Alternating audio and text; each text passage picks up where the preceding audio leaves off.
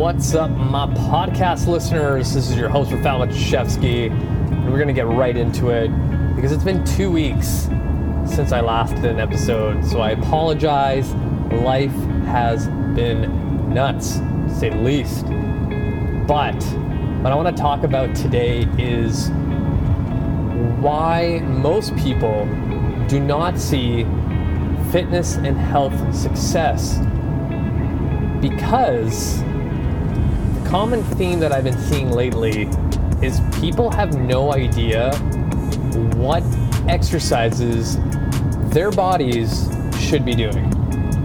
Now, if you think about traditional strength and conditioning exercises for the general population, most of them do not fit that mold, that strict guideline that you need to squat like this, you need to hamstring curl like this, you need to lunge like this, that we've learned in textbooks, in videos, and what have you. And a lot of people who get into the fitness industry, they want to get into athletics, they want to train athletes, they want to do this and that, and that's all great. But when it comes to the general population, which surpasses the population of the athletic type, going into college, going into the pros and things like that, where these outliers, as I call them, move pretty well. They have good body awareness, good control, and if you teach them something that requires a lot of new skill acquisition, they can pick it up within that one session. Give Steve the accountant that's been sitting on his ass for 12 hours every single day a new exercise that involves his lower body, he's not going to get it. He has a lot more stuff that he needs to work through to be able to even get the benefit of that exercise.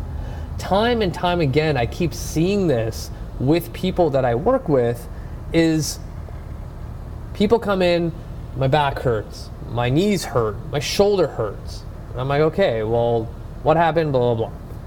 The second piece to that is like, okay, well, what are you doing for exercise? And they're like, well, I downloaded this program.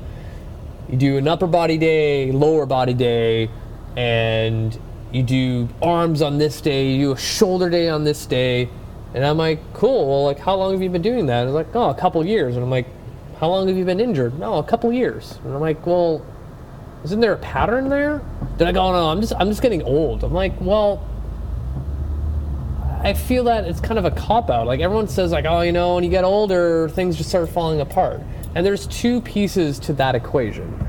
The first piece is you don't exercise at all, you don't do anything for your body, you eat like shit, you sleep like shit, you drink a lot.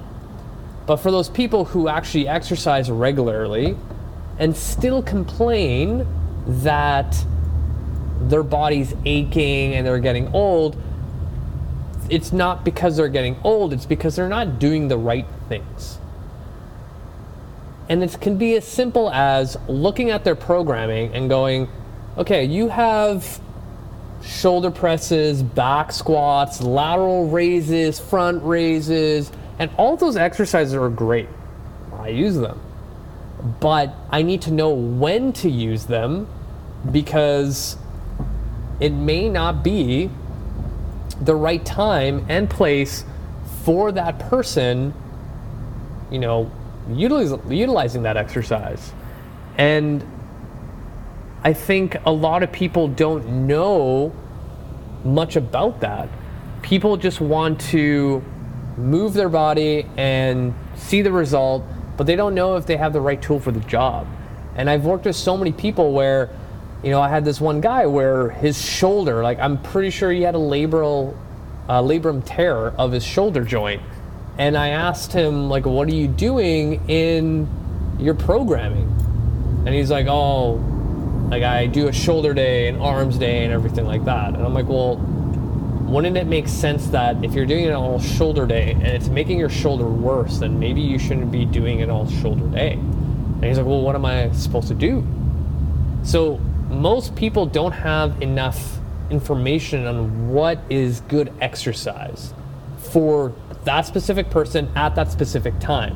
I don't believe there's a bad exercise.